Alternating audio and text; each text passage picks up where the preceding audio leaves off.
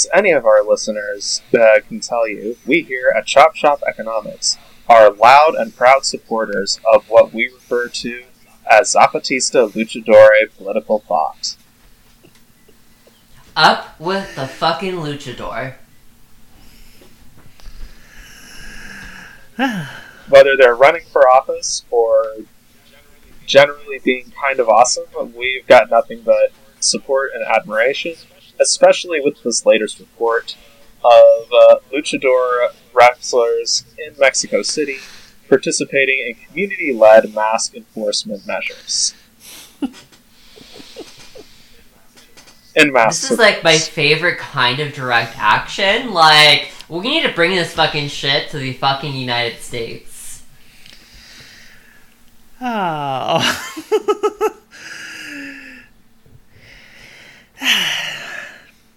I mean, you pretty much would need luchadors to do it, is the thing.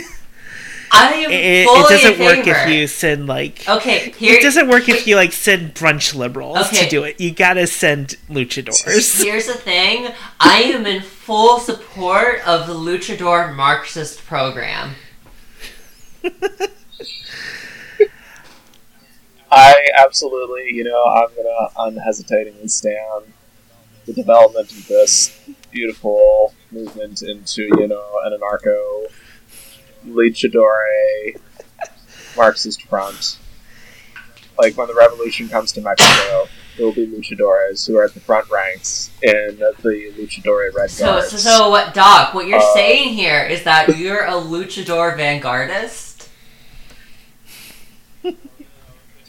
If you're gonna have a vanguard, you may as well have them looking totally badass.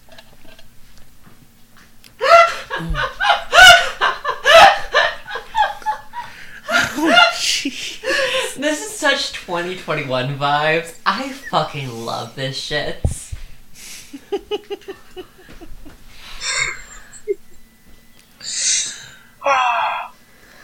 Welcome to Chop Shop Economics. We read this shit so you don't have to. Oh, boy. So, Miss Silver, do you want to introduce all the co-hosts? Sure. I'm Miss Silver, and with me today is the Doc. And it's me, HQ!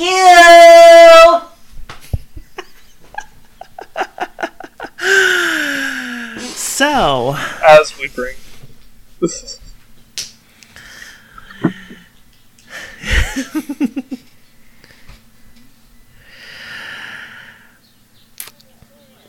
in a break from the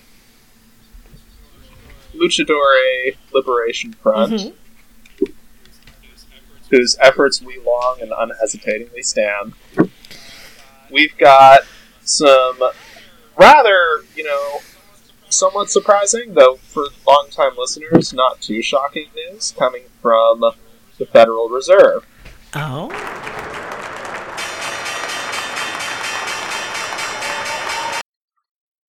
Where Fed Chair Jerome Powell gave his opening statement prior to the FOMC Fed conference, where U.S. Federal Reserve monetary policy would be set, interest rates would be discussed, and, a lot of really significant decisions are made regarding economic policy. And, once you get past the really, really pay no attention to the burning building behind us bits like this. The economic fallout has been real and widespread. But with the benefit of perspective, we can say that some of the very worst economic outcomes have been avoided by swift and forceful action, from Congress, from across government, and in cities and towns across the country. But, Doc, what if I want to roast marshmallows at the burning building? But, then your name's Jerome Powell. I didn't realize, Powell had some HQ energy. Maybe I should get him in the gang.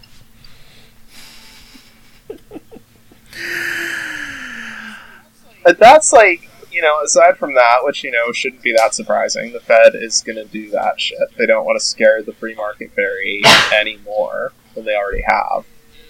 is this announcement by Powell. We expect to maintain an accommodative stance of monetary policy until these employment and inflation outcomes are achieved.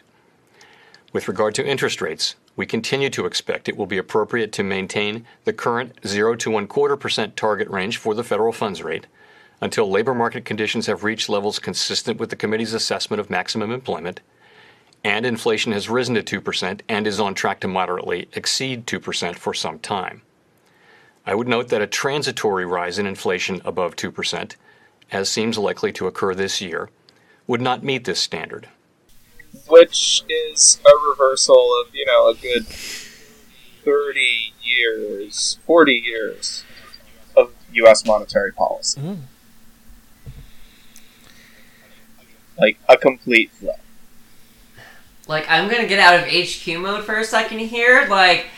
So for people asking, what does this flip mean? Like, neoliberalism has lost the support of the Federal Reserve. I can't emphasize enough how fucking major that is. Like, the Federal Reserve manages so much of the economic policies of the United States and has a dramatic influence on the rest of the world. And if the United States' Federal Reserve is ending support for austerity, is ending support for neoliberal capitalism, like, that is a huge fucking shit that's gonna have a huge impact on the rest of the world. And, like, that doesn't mean that, like, our economic system is suddenly gonna get, better and amazing. But what this does mean is that this moment that started with, like, the Chicago School and, Pinochet's coup of Chile and, like, Reagan and Thatcher, this moment is ending as we speak. And that is, like, I know we've doom talked for a while, but that's really fucking good news for us. Mm. And, just to put it out there, we did, I think, back in episode 3, maybe, I want to say, put out that the COVID crisis was going to break neoliberalism, and 1 year later, St. Patrick's Day 2021, oh look, the Federal Reserve is abandoning what was one of the central pillars of neoliberal economic policy, which is that the role of central banks is to fight inflation and to protect the value of money and assets. It is not to encourage maximum employment or any other stuff like that. And this is significant, and the Fed is basically no longer going to be an obstacle to stuff that may be inflationary. But I really think what's happening here is the Fed is sort of post facto justifying shooting money into space. Mm. So Doc, what you're basically saying, considering that it ended on St. Patrick's Day, how St. Patrick's Day has connection to Ireland, and if you go back far enough, Ireland as a united political entity has its mythical connection to the Morrigan. So what you're telling me is the Morrigan destroyed neoliberalism. Maybe. But, I think that's, how this is kind of feels almost like it's locking the barn door after the horse is bolted, almost, is we've been kind of wondering on here for a while now how the fuck the Fed was able to shoot $9 trillion into space and for it not to cause some kind of inflationary ripple across the economy. Mm-hmm. And we've kind of been speculating on different things that could mean for a while now. And I think what the Fed is communicating by doing this is they're going, yeah, inflation, that thing we did there where we farted money into space was not a problem. Even though the old rules that we swear are the rules that dictate how the economy really works say we should not have done that. Mm-hmm. This is the Fed effectively saying to the IMF and everybody else, yeah, we know what we did was breaking the rules. We don't care. Yeah. So what you're saying is that there's been another major blow to the old Washington Consensus? Oh yeah. This is the shift to anti-inflationary policy with Paul Volcker is seen as sort of like a pivotal moment in the establishment of neoliberalism as a global economic system. And this is basically completely abandoning Volcker and all monetary policy since then. Now, we know the Fed doesn't have the money to repeat what they did last, March 2020. The Fed said as much in their September press conference. What this instead kind of more says is they're not going to get in the way of whatever it is Biden and Congress tries to do. The way Greenspan kind of did dick around with Clinton's economic policy in the 90s by fiddling with interest rates and shit.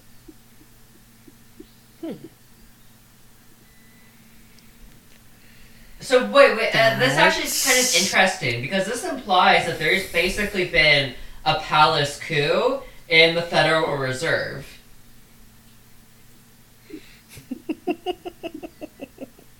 It's a major fucking shift, and knowing how built in the fucking neoliberal clique was in the Federal Reserve for a long time, that would not have been a smooth transition.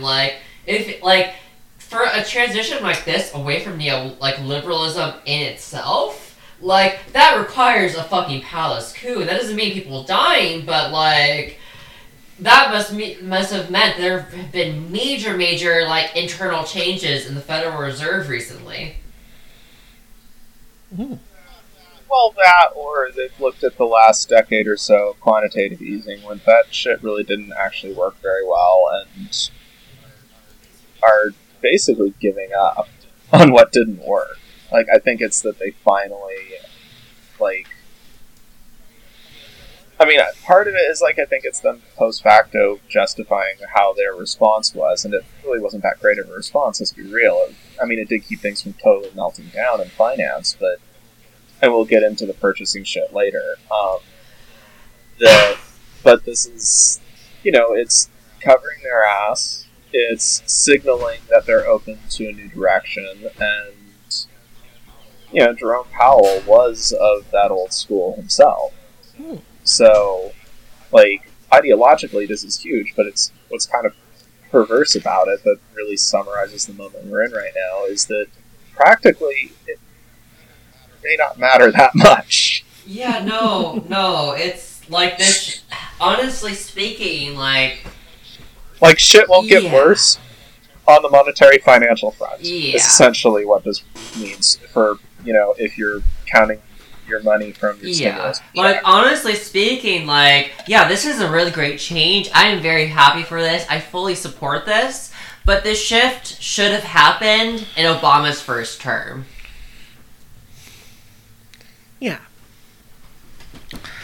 It's I sort of feel like this is...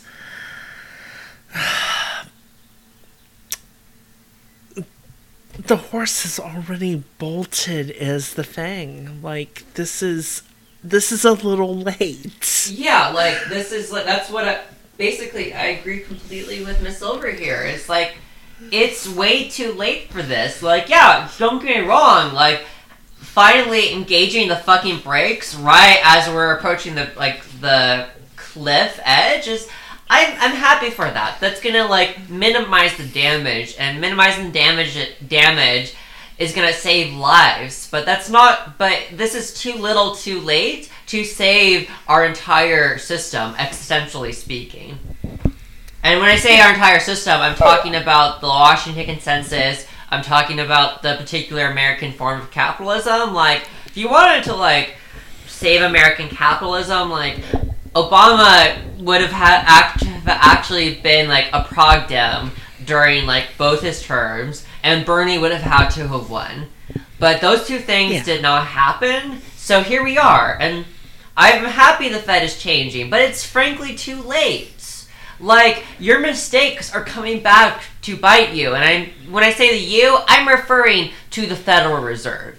Like, you did this too late. Yeah, and it's like, the fact that it's not... I mean, part of it is, like, this is partly why I doubted Bernie would necessarily be able to, like, save democracy or whatever. But at the same time, it's like, Sanders would have had, like, some room, and definitely the mandate to, basically flip the table to accompany, like, this shift in the Federal Reserve with, like, actual policy objectives. And that's not really present here, is the thing. Like, yeah, the stimulus bill is great, don't get me wrong. I finally have my $1,400. Finally. But at the same time, I can't help but think, like, that was what you were expected to do. Yeah. This is significant. I mean, we're not going to downplay that this is not, like, this is a big shift, but it's, practically speaking, the Fed's already exhausted all other options. Yeah, the whole... They can't really, like, they're not going to fuck around with negative interest, because that would just, like, make Wall Street cry like nobody's business. So they're not going to do something that disruptive. They can't stop doing quantitative easing. Because if they do, Wall Street cries. Mm-hmm. And you don't want to make the Wall Street fairy cry. Do you want to taste those, like, Wall Street fairy tears? And actually, I do want to taste those Wall Street fairy tears, but the Fed's not willing to do that quite yet. Exactly. So it's like, this is basically the Fed making, like, very pointative, please fucking save me faces at Joe Biden and the Democrats in Congress. Oh, God. The Fed's being a little bit naive here if they're thinking that the Democrats in Congress are gonna fucking save them. Yeah. And it's like, it almost, like, yeah, I don't want to downplay this, but, like, this isn't just the Federal Reserve's job. It's good that they're no longer an impediment to breaking the back of austerity, but, Congress kind of has to meet them halfway. The administration has to meet them halfway, and I'm not convinced that the administration is doing anything right now. It's so fucked. Anyway. Yeah. And that gets us to where shit's getting even more fucked. Brazilian healthcare on the brink of collapse. What the fuck? What the fuck does that mean? What the fuck does that mean? That is, I mean, that's an easy thing to answer intellectually. Emotionally, much more difficult. But intellectually, it means a lot of people in Brazil are about to die. Because if Brazil's healthcare system collapses, and it's looking like it's going to, that means that this infrastructure, this layered infrastructure that has been sustaining people for a very long time, will no longer be there. And that means falling down and hitting concrete at a very, very high speed, metaphorically speaking. And what that means, when you look at statistics, a huge amount of people are gonna fucking die. This is a fucking genocide. Like, when we look at, like, what the fucking, like, biotech corporations, being, like, fucking Disney-esque on protecting their intellectual property in regards to, who has access to the vaccine and who doesn't, this is what it results in. This results in fucking genocide. Like, those fucking executives who are, holding tight, and the lawyers, frankly, too, who are holding tightly onto the fucking intellectual property, like, need to be fucking tried for crimes against humanity. This is how fucking bad it is. Like, emotionally, this is why I'm not handling it well, because people are gonna fucking die. And it's, also that, Bolsonaro probably had the worst COVID policy in the hemisphere, which is really saying something. That he managed to clear the bar that is called Donald Trump and the Republican Party quite handily, has contracted and shaken off, thanks to having fucking platinum-plated healthcare, COVID twice. And on top of that, the Brazilian healthcare system's already a bit of a mess. Because, the various shit involving oligarchs and bullshit in Brazil. And underfunding of public health, which, hey, go neoliberalism. So, what you're saying is that shareholders are... So what you're saying is that, like, in Brazil, they're creating a lot of value for their shareholders. Oh, yeah. Shareholders are making out fucking fat. But, yeah. Brazil currently has, I think, over 100,000 people have died at this point so far. The death rate, the actual death rate, I think is, the third highest on the planet. It's, higher than the United States, competitive with the United Kingdom. Who's the first? I'd have to look that up. But that's, that's how bad shit's got with the entire approach to the situation in Brazil. There's been not even basic masking mandates or anything, and there's, been active protests, recently, mass protest went to, the famous Copacabana beach and just covered it in crosses and memorials to people who died of COVID. Mm.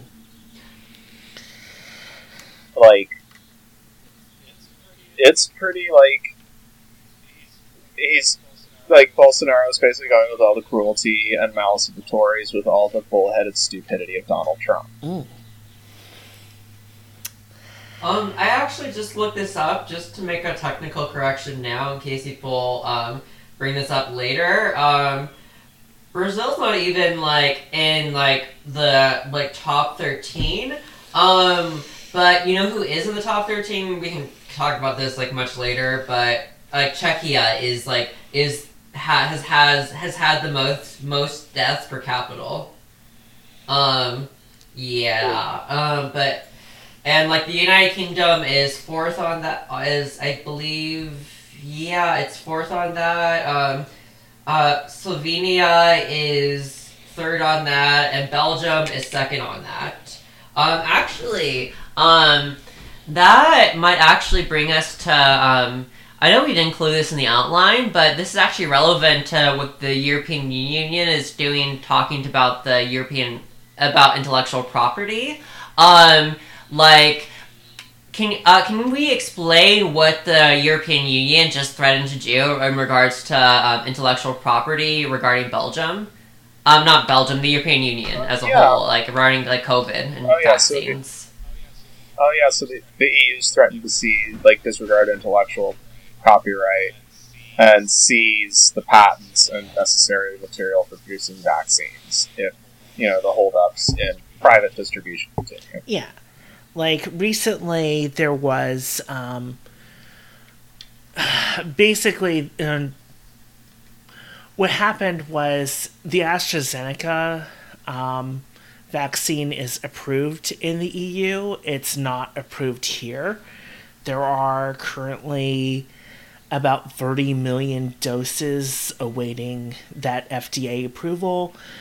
The EU tried to buy them on the very reasonable grounds that, hey, we can use them. We've approved them here. We've got cash. We can make this happen, and it'll get us that much closer to total vaccination. And Biden was like, no. We might send a few to Ireland, but no. we're not going to give you the 30 million. And so,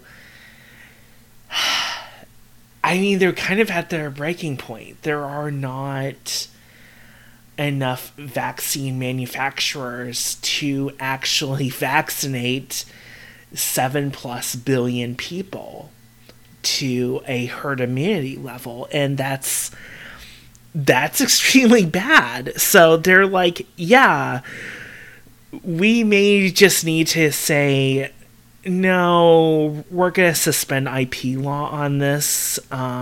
This is a bigger priority than giving big content their little kickback. We need this fucking vaccine. And, if the EU does that, then any pretense of the Washington Consensus being a thing is Yeah, because then it's like, at that point you're just basically saying to, like, Africa, to South America, to the rest of Asia, like, this shit doesn't actually matter. You don't actually have to pay attention to these fucking laws. You can just say it's in the national interest, and get the data from a sympathetic country and go hog wild. And like who's gonna stop you? Yeah, and like that's would be like another death blow to neoliberalism. Like, if you break like intellectual property laws on an international level, like American corporations that have just like had this like Disney-like death grip on intellectual property law, and before the lawyers get fucking mad, there's specific data I can point to. So anyhow, like in regards to Disney stuff, but in general, like, there's a Disney like death grip that American corporations have on intellectual property, and the rest of the world is the European Union even has stopped giving a shit about Disney-esque American like intellectual property. Well, not quite yet, but they're getting close, and that is a huge fucking break. Like, it doesn't. If they do this, it doesn't matter how much of a tantrum American corporations do. The European Union is not gonna fucking give a shit. Yeah. It's very, like... It's gonna be great watching intellectual property be the Suez Crisis of the American Empire. America brought down by big content? Good God. This sounds like... Well, the EU picks a fight over intellectual property and says, hi, we're seizing this because, hi, people are dying, fuck you. Mm-hmm. The US goes to, the World Bank and all the usual suspects and says they made funny faces at me. And they say, stop making funny faces at America. And then the EU, quite reasonably at that point, says, we do not give a shit. Yeah. Vaccine arm. Fuck you. Yeah, that's basically what it is. I mean, it's like... part of it is that it's like... I suspect it's a negotiation tactic, but...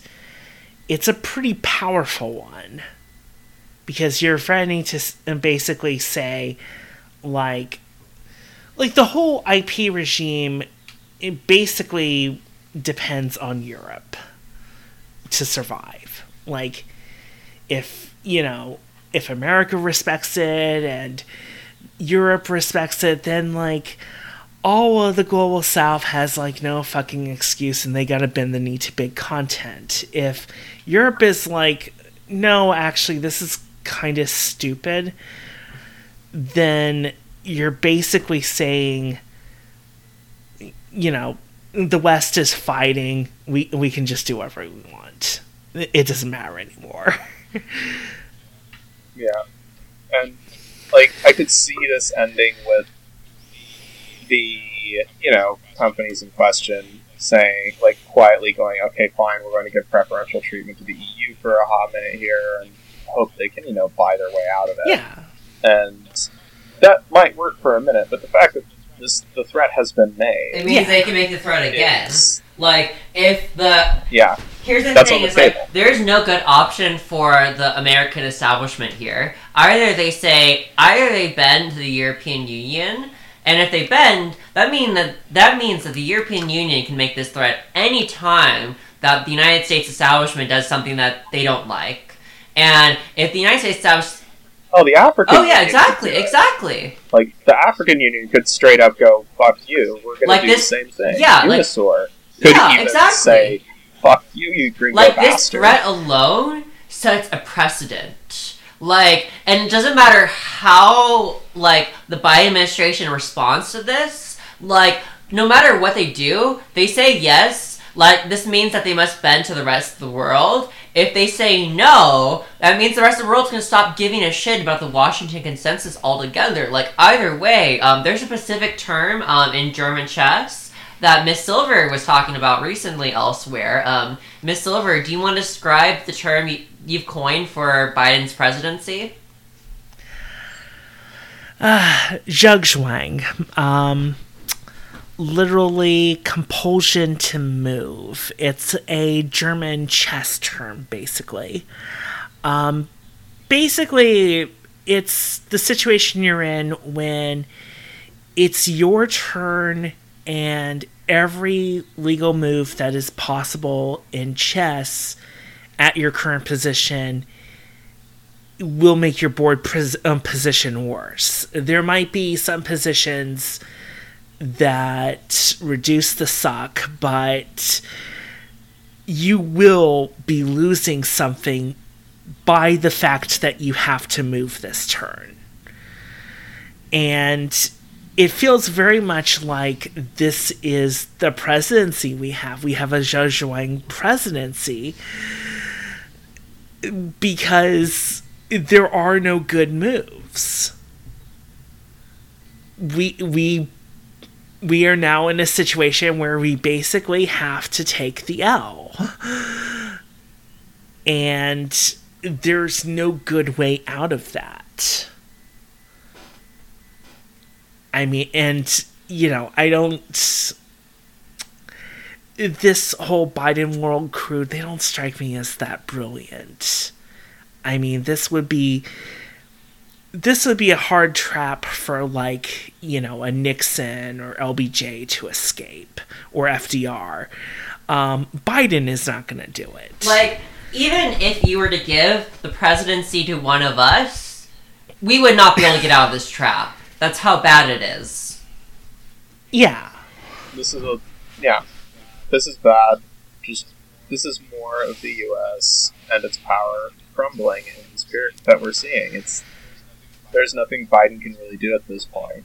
Like, it doesn't matter that he's not the Orange Man. Mm-hmm. The empire fatally fucked up in 2020, and that was enough. That's all it took. Yeah. And speaking, by the way, of fuck-ups, and Europe, we got more stupid bullshit coming from Turf Island. Wait, what's happening on Tesco Land?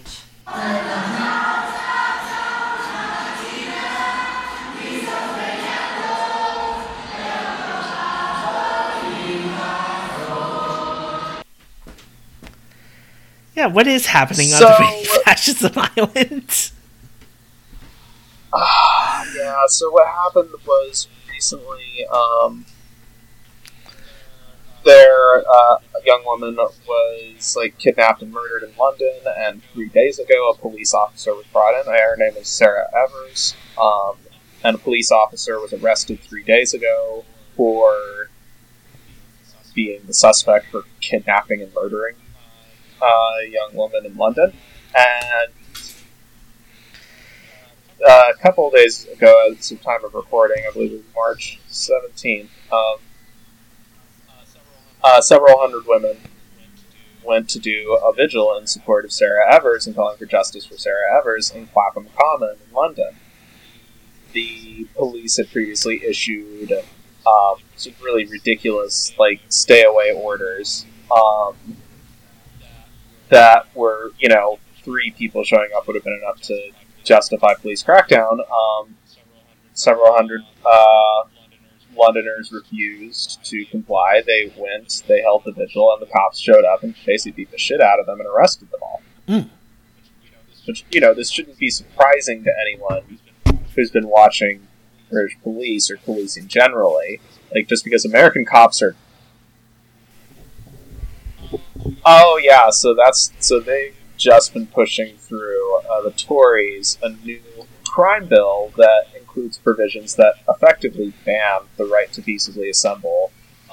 Even include, measures that say things like, if you're here on any kind of visa and a police officer says they saw you at a protest, your visa's revoked and your ass is getting thrown out of the country. That won't have chilling effects at all. I mean, honestly, I think it'll have chilling effects on the reformist faction, but on the revolutionary faction, when functionally doing the reformist action gets you the same crackdown as being the revolutionary faction, that basically means you're turning people who you could have recuperated into revolutionaries. And what I say next, if I set foot on UK soil, would probably get me imprisoned. I have UK citizenship, but I will say this. If you are in the United Kingdom, parliamentary politics, it is a fuck show. It is not going to get you power. This is a time where revolution in Britain is essential. This means hanging the Tories. This means shooting the royal family, and this means establishing a republic by any means necessary. And if you're wondering, I know, for my friends in the UK, you've tried so hard, in terms of parliamentary politics for a long time to get into power, and it's not working. Look to the American example. This means establishing counter-institutions outside of electoralism. This means direct action, this means mutual aid networks, and this means understanding security culture at a very, very deep level. This is a time that, we need to be doing that in Britain, because if we are to establish a republic one day in Britain and get the fucking pig fuckers out of power, then by any means necessary, we must do what we can in order to overthrow the monarchy and kick the Starmerites and the Tories out by any fucking means necessary. And this won't give me consequences in the United States, because Biden explicitly does not give a shit about England's about their desires. He supports Ireland way fucking more. So up the provosts, and up with the future Republic of Britain. By any means necessary, it is essential if we are to save lives in Britain. I think you just put us on every anti-terror watch list in the UK. I'm fine with that. I'm the only one who'd face legal consequences here. I have I'm fine with that. That's... Oh, there goes my student visa, I guess. I never went to visit the rainy fascism island anyway. Yeah. Fuck them. Well, this should, by the way, assuming they managed to carry through with this, because, they could. The Tories are clever, evil bastards, and I will always consistently, if you put, a Tory and an American Republican in the same room, the Tory would probably be, walking out with, holding the fucking eye teeth and eyeballs of the American Republican, because these guys are just fucking ruthlessly evil sons of bitches. That, if they manage to actually make this shit carry through, they're going for the full-on Singapore solution. Fuck you, we're gonna leave the EU, we're gonna double down on being everybody's favorite money launderer, and if you raise a peep, we will, not so quietly rig the vote against you and turn the cops on you, and make sure the opposition politically is just a bunch of squabbling party sects that won't ever challenge Tory power. This is a model that's been done in other parts of the world here. Let's be frank. the Tories are pretty openly signaling they want to do that, and there's nothing legally that could stop them. Like, if they really wanted to, they could even say, fuck it, we're suspending the Government of Scotland Act, and Holyrood is hereby ordered to disband immediately. Yeah. I mean, it's like, I think that the only thing that's, like, staying their hand at this point in any capacity is the fear that things might pop off again, and that this time they won't be able to stop it. And I think they should have reason to be scared. That's my honest opinion. Like, you're ending up in a situation where, like, things are building towards existential war between the ruling class and the proletariat. And you gotta choose. I wish you all the best, but I mean, this is like, Keir Starmer's not going to do shit. Oh yeah, I mean, Keir Starmer's like, Keir Starmer is practically simping for this fucking bill. Like, let's be real. And honestly, if I was back in Scotland, I'd probably be standing the SNP very hard, purely from it gets us the hell away from the Tories perspective. Like, yeah. Nothing about that, left-wing nationalism is at all a viable option, or that being a poor protectorate of the EU is better than where you're still subject to neoliberal bullshit is going to be any better than Westminster. I mean, honestly, at least you wouldn't be locked in the room with the fucking Tories anymore. It's better to be in the same position as Greece than it is to be locked in the prison house with the Tories. Yeah, like, that's literally the only valid argument at this point for regional nationalisms in the UK, but it is a really, really compelling argument. Yeah. I mean, it's like, I know we love to make fun of meme nationalisms here, but, like, frankly, I can't blame them. It's like, of course they want... of course if you're outside of, like, the little sphere of, like, upper class Tory society, of course you would want to pull the ripcord. And of course you would want to glass the ruling class with whatever's to hand. It's like,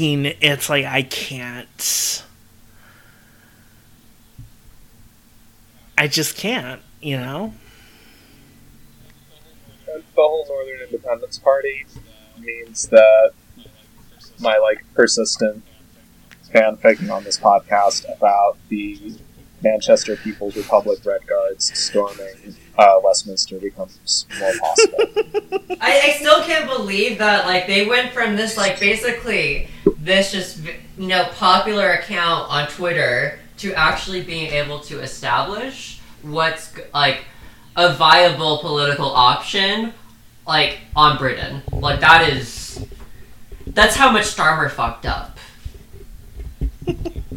Yeah. I mean, it's like... And speaking of other fuck-ups, we've got how the Fed is still, which we hinted at earlier, bandaging finance.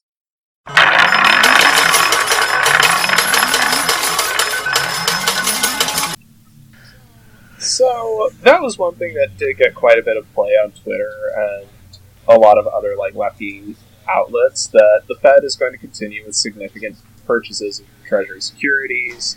I think it was something like $80 billion worth of new security purchases were authorized in the coming conference. And there was a lot that was made of that, and, that is a pretty significant chunk of change that's being used to prop up Wall Street, but this, we've been listening to this show for a while. This is, like, not new. This is, like, by the standards of, like, 2020, like, $80 billion is, like, couch change. Yeah. And it's like, yeah, I totally understand why they're keeping this up as best they can, because it's like, what other options are there? They don't want to give the free market fairy a panic attack. Yeah, I mean, the whole Zhou Zhuang thing enters again. This is the least bad position. I mean, everyone knows that, like, the Fed is taking the L on this, but it's better than the Fed being like, no, we're not going to do anything. We're just going to let you all hang out to dry. Wall Street can just drop dead. Like, there are worse ways to go. Granted, the way I would go at this point, just because of how much the Fed's bought up and how much, like, quantitative easing is being used to cushion financial markets, is, I'd fully stand Jerome Powell if tomorrow morning he held a press conference and announced, hi, practically speaking, we actually own the financial sector, so effectively, immediately, Wall Street is national. I mean, honestly, like, if Jerome Powell, like, supported a coup, I would support it. That's how desperate things are right now. And, I think really, honestly, that's the only sane way to deal with the mess that is Wall Street and the stock market, is just to be like, fuck it, we're seizing these institutions and we're going to wind down all the toxic debt and all the bad debt. And we're going to find the shit that actually is a real asset, and anything that isn't, we're just writing it off. What you're saying is that, like, the only reasonable solution to this is literal Bronze Age palace economy economics, aka a debt jubilee. Is that what you're saying here? You're telling here that David Graeber has entered the chats? Yep. The ghost of David Graeber has joined us, and it is like, this would be... I'm just saying, like, he could do that. He won't, of course. Because if he did that, then, global markets would just keel over and die on the spot. I mean, it would be worse than, like, a totally natural collapse, to be clear. Yeah, it's the difference between we are about to make a water landing versus we are about to make a forced landing into the side of Fat Bear Mountain. Mm-hmm. And he won't do it, but he could. Like, he probably could at this point.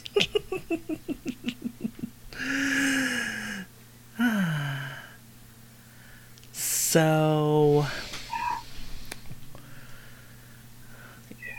think that gets us to some actually good shit in terms of energy.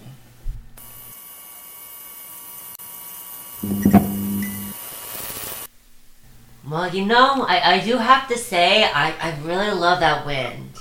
Like, that wind is the fucking future. I love this segment so much because it's usually the one where we're most likely going to be talking about something that's actually good. Oh, wow. Like, consistently, this is like the one segment of this podcast that's like, well, I could look forward to energy and climate this time at least, because we're going to be talking about something cool, like wind power is way out in front on leading the energy transition in the United States. Yeah. I mean, that's 120 gigawatts of nameplate capacity. That's pretty fucking impressive. That's total. Like, they pretty much... it's... So basically, they installed 10,593 megawatts of new wind power capacity in the final quarter of 2020. That's more than any other year except 2012. And that was just in one quarter.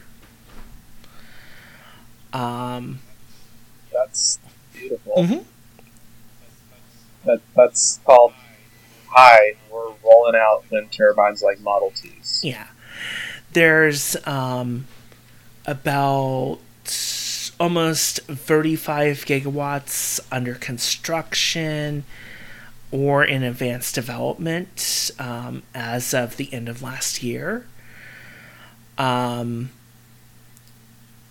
It is pretty fucking huge. That's... God.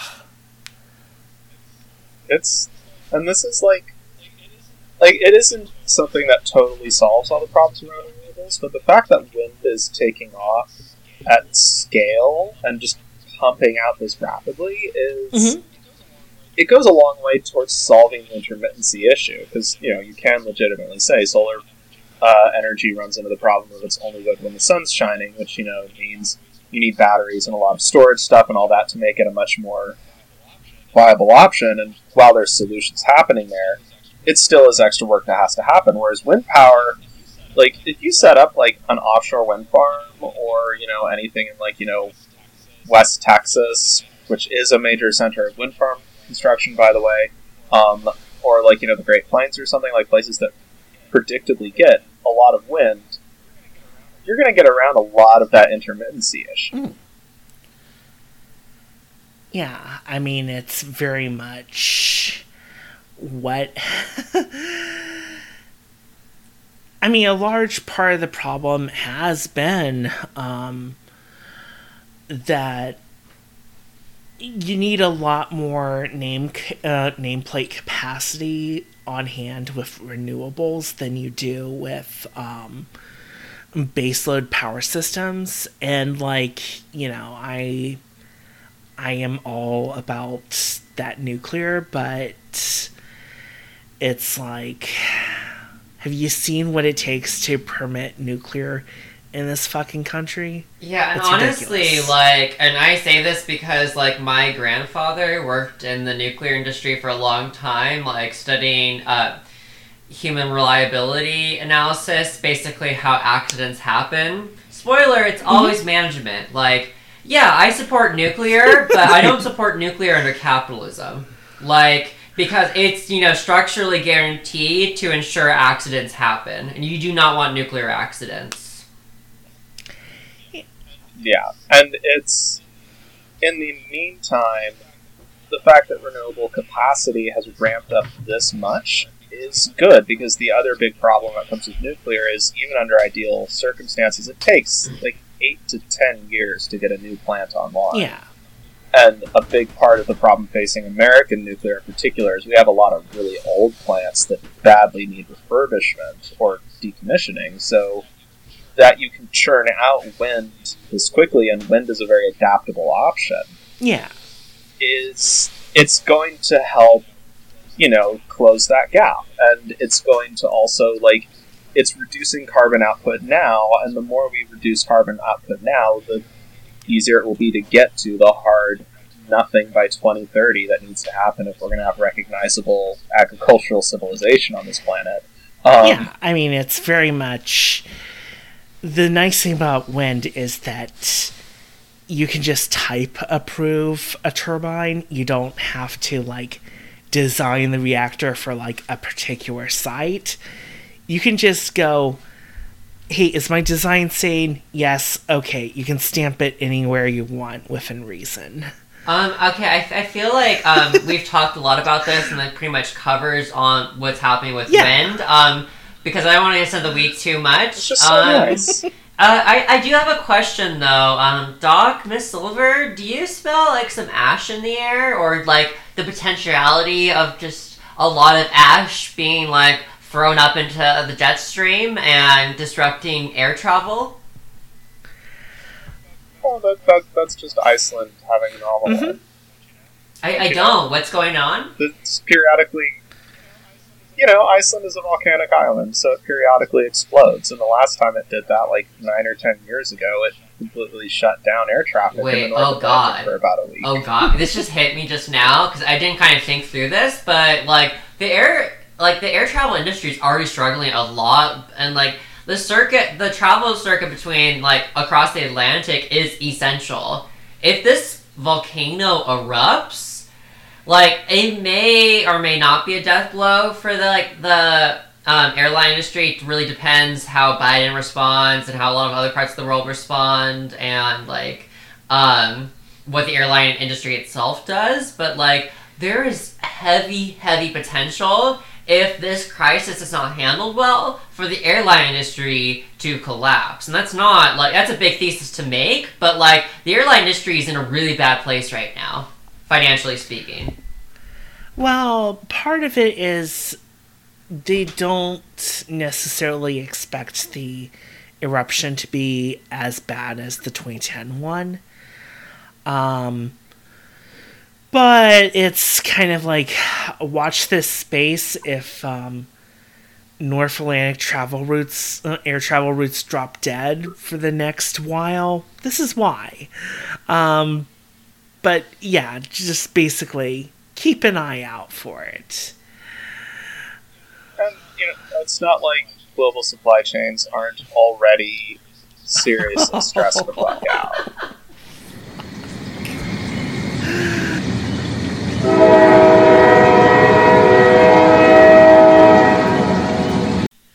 Miss Silver, do you want to take the lead on this one? I feel like a good way to introduce this would be talking about what's happening with the electronics industry right now.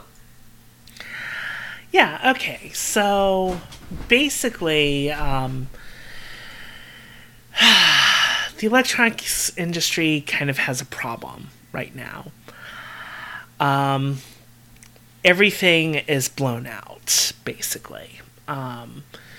We've talked before about how TSMC has had oversubscription problems for their 7nm node.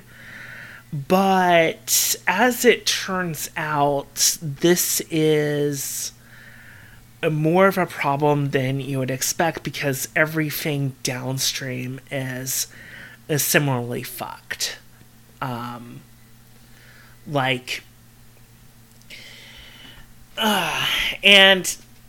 part of this is there's a really good article in the Wall Street Journal. We'll probably link it in the show description, but the TLDR of it is the supply chain is a fucking mess. I mean, it just kind of is. Samsung is suffering from shortages. They run one of the two functioning 7nm nodes, and most of it is for their own internal consumption. They don't really sell slots on theirs very often. But if it's their capacity is not keeping up. They're basically in the same boat as everyone else. And they're turning around NAND, they're turning around DRAM as fast as they can, but it's still pretty ridiculous. And it's majorly messed up. On top of that, you got the container shortage. Unloading at Los Angeles has been fucked for a while. We've talked about a lot of this before. What's new, I think, is that we're starting to get a handle on how that's impacting downstream suppliers and such. Because it's a little more helpful if you have a specific case. This is why we discussed the iPhone way back in the early days, and all the delays around the iPhone SE and all that, which was a complete shit show.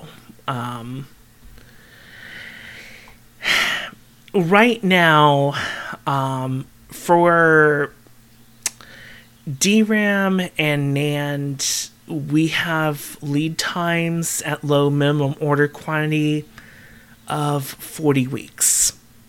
LCD panels on that same basis are 60 weeks. That this is supposed to be a frictionless supply chain. Yeah. The supply chain is not supposed to have kinks. That's neoliberal. Like, you know how, like, if you're on the That's saying not just, like... Like, you know how, like, if you're on, like, the freeway, and, like, the traffic's going really, really fast, but then everyone's stopping really quickly. Like, imagine you're in Los Angeles, because this happens a lot. Like, traffic's going really, really fast, and then everyone, you know, stops really, really quickly. And this is a very common traffic pattern in Los Angeles. Like, just imagine that you're in that, but your brakes have failed, and you're going full speed in the car in front of you. This is what's happening to our supply chains right now. Yeah. It's basically like when they quote these like 60-week lead times, they're basically being like, okay, so for our big institutional customers, we've promised them like several dozen weeks of production, and we cannot get to you. You can buy some of our spot slots, but you are only asking for like 1,000 LCD panels, and so we can't accommodate you in any time less than 60 goddamn weeks. And this isn't just for like building consumer electronics, is it? This is like all kinds of shit. Like 60 weeks. That's a huge fucking number when you're talking about like the supply chain. Yeah, like every single smartphone, every single like computer-like device, it needs some DRAM, it needs a system on chip, and it needs some flash storage, and all of that has lead times of 40 weeks or more for basically low minimum order quantities. It may be slightly better if you are an institutional that can buy like 100,000 parts at a time, a few million parts at a time. But if you're like at the bottom, yeah, you're gonna be waiting for like a year and that's the for thing, your like, stuff to be fulfilled. Even if you're like an institution here, like an electronics corporation who can spend a lot of money, what was it, 7 or 8 nanometers? Like, this is the only, like, for this particular like Taiwanese company. Is it 7 or 8 nanometers? 7, yeah. Like they have like the only major one that's like has spots available in the world. Like Samsung has one too, but they don't have any spots at all. Like even if you're institutional, that's basically what I said. Big numbers. Like the issue here is that like if you're dealing with all these big electronic companies who have all this money thrown around, is they're competing. All their money is competing with each other right now, which means that they're like going to have a lot of costs in terms of like, pumping out electronics products, which means in terms of like the electronics commodity market, there is a real potential that like we're going to see a severe spike in electronics prices within like the US and frankly the entire world. Mm-hmm. Yeah, and it's like this is also... the thing with that is like lead times are not usually instant to begin with. It's usually something like we can get you this large order in 2 weeks, in 4 weeks, in 8 weeks. Lead times of a year are usually things like, we have a new chip for you that we have just taped out today. We verified it works. It's sitting in our test bench right now. In a year, we will have X number of chips. It's time for you to start ordering. That's when you usually see year-long lead times. It's not... Holy shit. Would you like to buy Wait, what you're telling me here is that the literal product development cycle here for the electronics industry globally has been disrupted. They're going to have a year yes. where, like, they can't do fucking shit. Holy fucking fuck. Oh yeah, this is a serious, like, and we've been covering the whole, like, onshoring thing that's been happening in, like, supply chains, trade papers, and shit like that for a while now. And this, this is a thing we're starting to see, that, like, even Japanese corporations are starting to go, yeah, we're going to reevaluate our supply chains. As per the Times of Japan, Joe Biden's signed an executive order to that effect, and everyone's, like, recognizing it. We're talking, like, close to 50 years of infrastructural inertia going on here. It's gonna take a hot minute to turn this, like, beached whale around. Yeah. And it's like, part of the situation is that for logic, TSMC 7 nanometer is basically the go-to, and that means that, like, everyone is subscribed. Some things are less constrained by that, but it's like we have a shortage. That's basically where we're at right now. We are in a very severe shortage situation. This is, like, worse than... God, it's worse than, like, 2011 when the Thailand plants flooded in 2010 and the hard drive market just basically shit itself for a year. Like, this is worse than that. Yeah. And I think that takes our last word. Yeah.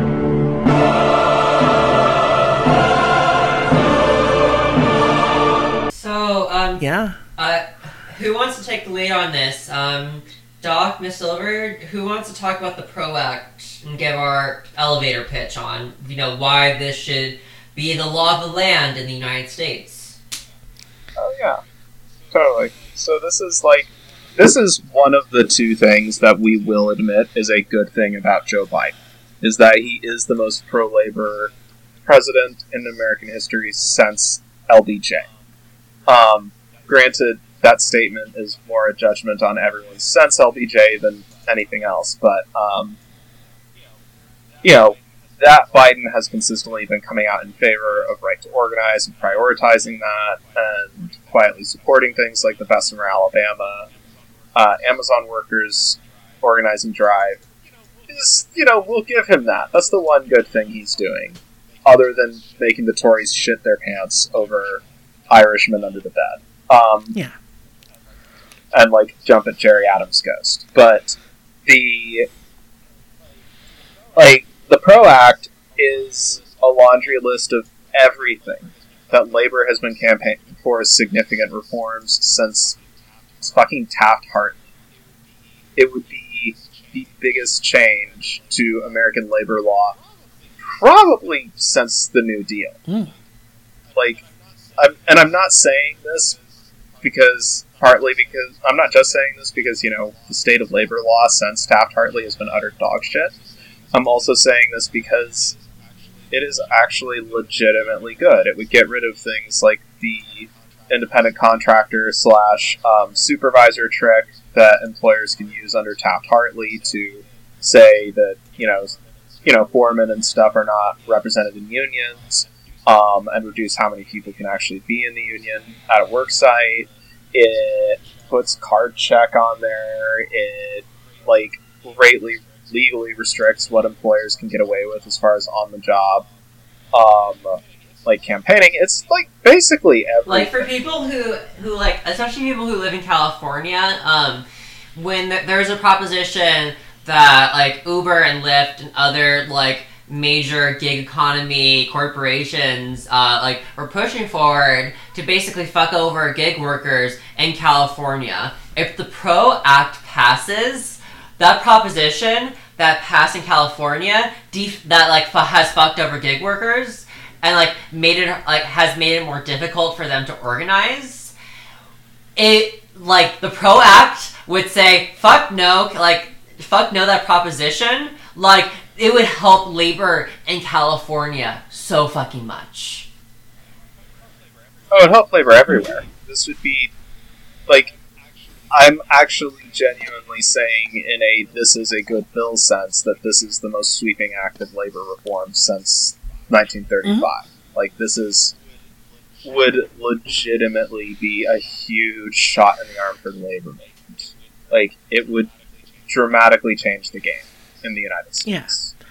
I mean, this has been...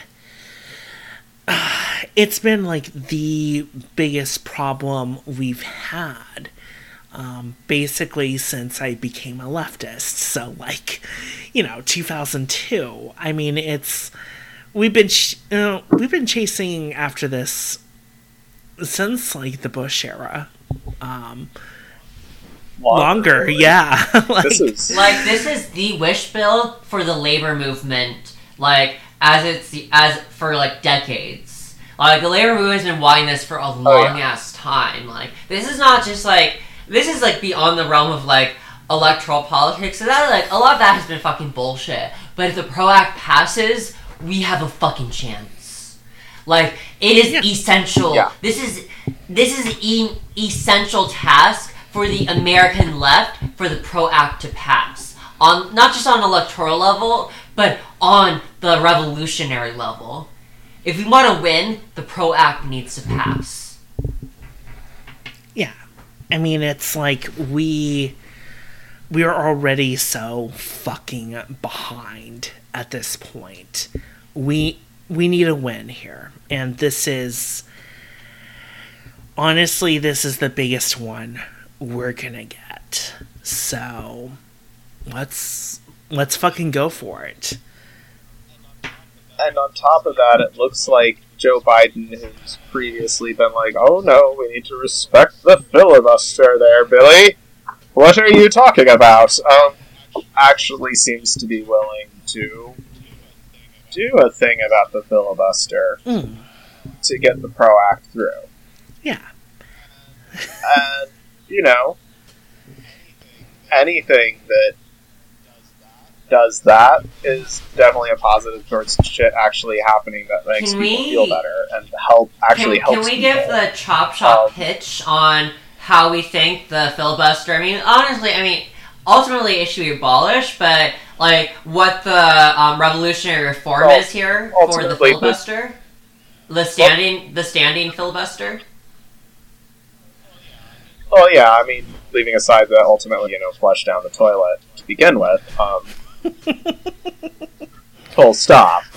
But leaving that aside, if we can't do that, then, one of the next best things, short of abolishing the filibuster, which, unfortunately we have shitheads like Joe Manchin and Girl Boss Kirsten Sinema, who probably is doing some stupid little dance over this in front of Chuck Schumer's face or something, is, short of actually abolishing the filibuster, which they both have made noises about, pricks, is bringing back the talking filibuster, which is, back to how filibusters worked up until the 1970s, which was if you wanted to actually hold up the business of the Senate, you had to stand and talk. Yeah. And talk. And talk. And you could, relinquish the floor to another member of your party or someone who supports your filibuster, but you have to actually physically stand there. Like, you can't go to the bathroom, you can't stop to refill your water bottle, you just have to stand there, and it doesn't fucking matter if you're, reading the Bible from Genesis 1:1 on.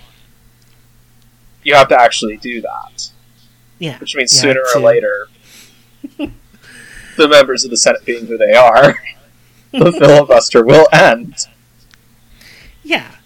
And it's like the Republicans don't have enough young, dead-eyed freaks to keep up that sort of activity. I could definitely see Josh Hawley going the distance, but, McConnell would piss himself, 2 hours in. And, let's be real. Here's the thing. There is a physical limitation here of why the standing filibuster would fuck over the reactionaries in the Senate, because these are, gerontocratic, aristocrats who have weak fucking knees. Physically, they can't stand for that long. If they stand for that long, if they haven't had knee surgery yet, they would need knee surgery. So what I'm saying is that we should have a standing filibuster. These fuckers deserve knee surgery. Yeah, and I totally want to would see Mitch McConnell go on record for 12 hours straight on why he thinks the poor should go fuck themselves. I would love that. Let's just do it. Roll the tape. Let's go. Have C-SPAN in the room for while Mitch McConnell goes on for 12 hours about why the poor can go die in a fire. And like the painfully. sound clips, that is catnip. That's catnip for journalists. So honestly, I would fucking love that. Senator Feinstein has to stand up and justify why we're giving more money to the dog killers. She has to stand there for 24 hours, not taking a break, going, well, this is why we need to give more money to the FBI. We need to give our support our troops and support our CIA. And, fuck you. Honestly, like, either way, this fucking catnip, I want this. I want to hear Feinstein say that, because we can play that over and over again. I fucking dare you. Say it. Say it on C-SPAN. I'm not expecting that bringing back the standing filibuster will somehow, like, topple the American empire all by itself or something, since, the empire's already doing a pretty damn good job of that on its own. But at least we'll get some really fucking great entertainment out of the political class on our way down. At least we'll get some really fucking sweet let them eat cake shit. Oh, yeah. And it's like, that's partly why I'm excited for it. It's like, it's not gonna be just like Republicans that are gonna have to, stand there and hold up everything. It's gonna be conservative Democrats justifying why, actually we can't have nice things, and fuck you. They're gonna have to go up there and, say for the record that I hate you and you voted for me, you stupid pig, so this is what you deserve. You have to listen to me read the Bible for 12 hours. Yeah. Like, it's not going to be any, Mr. Smith Goes to Washington shit going down, but I don't know, honestly, like Bernie might pull one out amazingly and epically. I could see him, proceeding to fucking, dunk on the entire Senate by going, yes, I'm going to do a fucking one-man, 26-hour filibuster. If the standing because filibuster, you guys won't vote on the minimum wage. If the standing filibuster became a thing, I unironically would want to become a senator only because there is some philosophy texts that are fucking painful to read, let alone hear, and I would fucking love to hear these fucking gerontocratic motherfucker aristocrats have to fucking hear I'm trying to think, Hegel. Literally fucking Hegel for hours and hours and hours. It would be fucking perfect. I would be so fucking happy. So yeah, I guess our last word this time is, if your senator likes the idea of the talking filibuster, drop him a line. And, this is probably going to be the one reformist thing we ever ask our listeners to do. So please actually try and do it. Yeah. Do it for the comedy value. Everything sucks, but do it for the memes. This back, if we bring this back in the era of the meme, it'll be fucking hilarious to watch all these fucking gerontocrats have to justify their bullshit. Just think of the future PhD students who will now get to use those memes as a dissertation topic. Do you really want to let them down? Yeah.